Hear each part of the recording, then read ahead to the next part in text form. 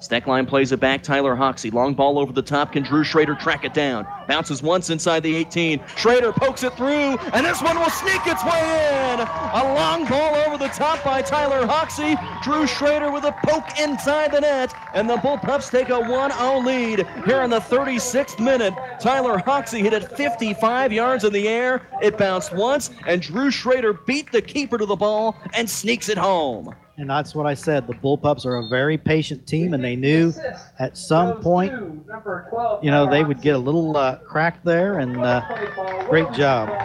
Drew Schrader spinning around. He's got some space, some room to work with. Schrader cuts it back to his right, cuts it back to his left. Schrader tries to fire a shot. He does. This one's on frame, and this game belongs to the Bullpups. It belongs to Drew Schrader. It's a hat trick for the senior, and the Bullpups win it in overtime. 3-2. Bullpups win. Bullpups win.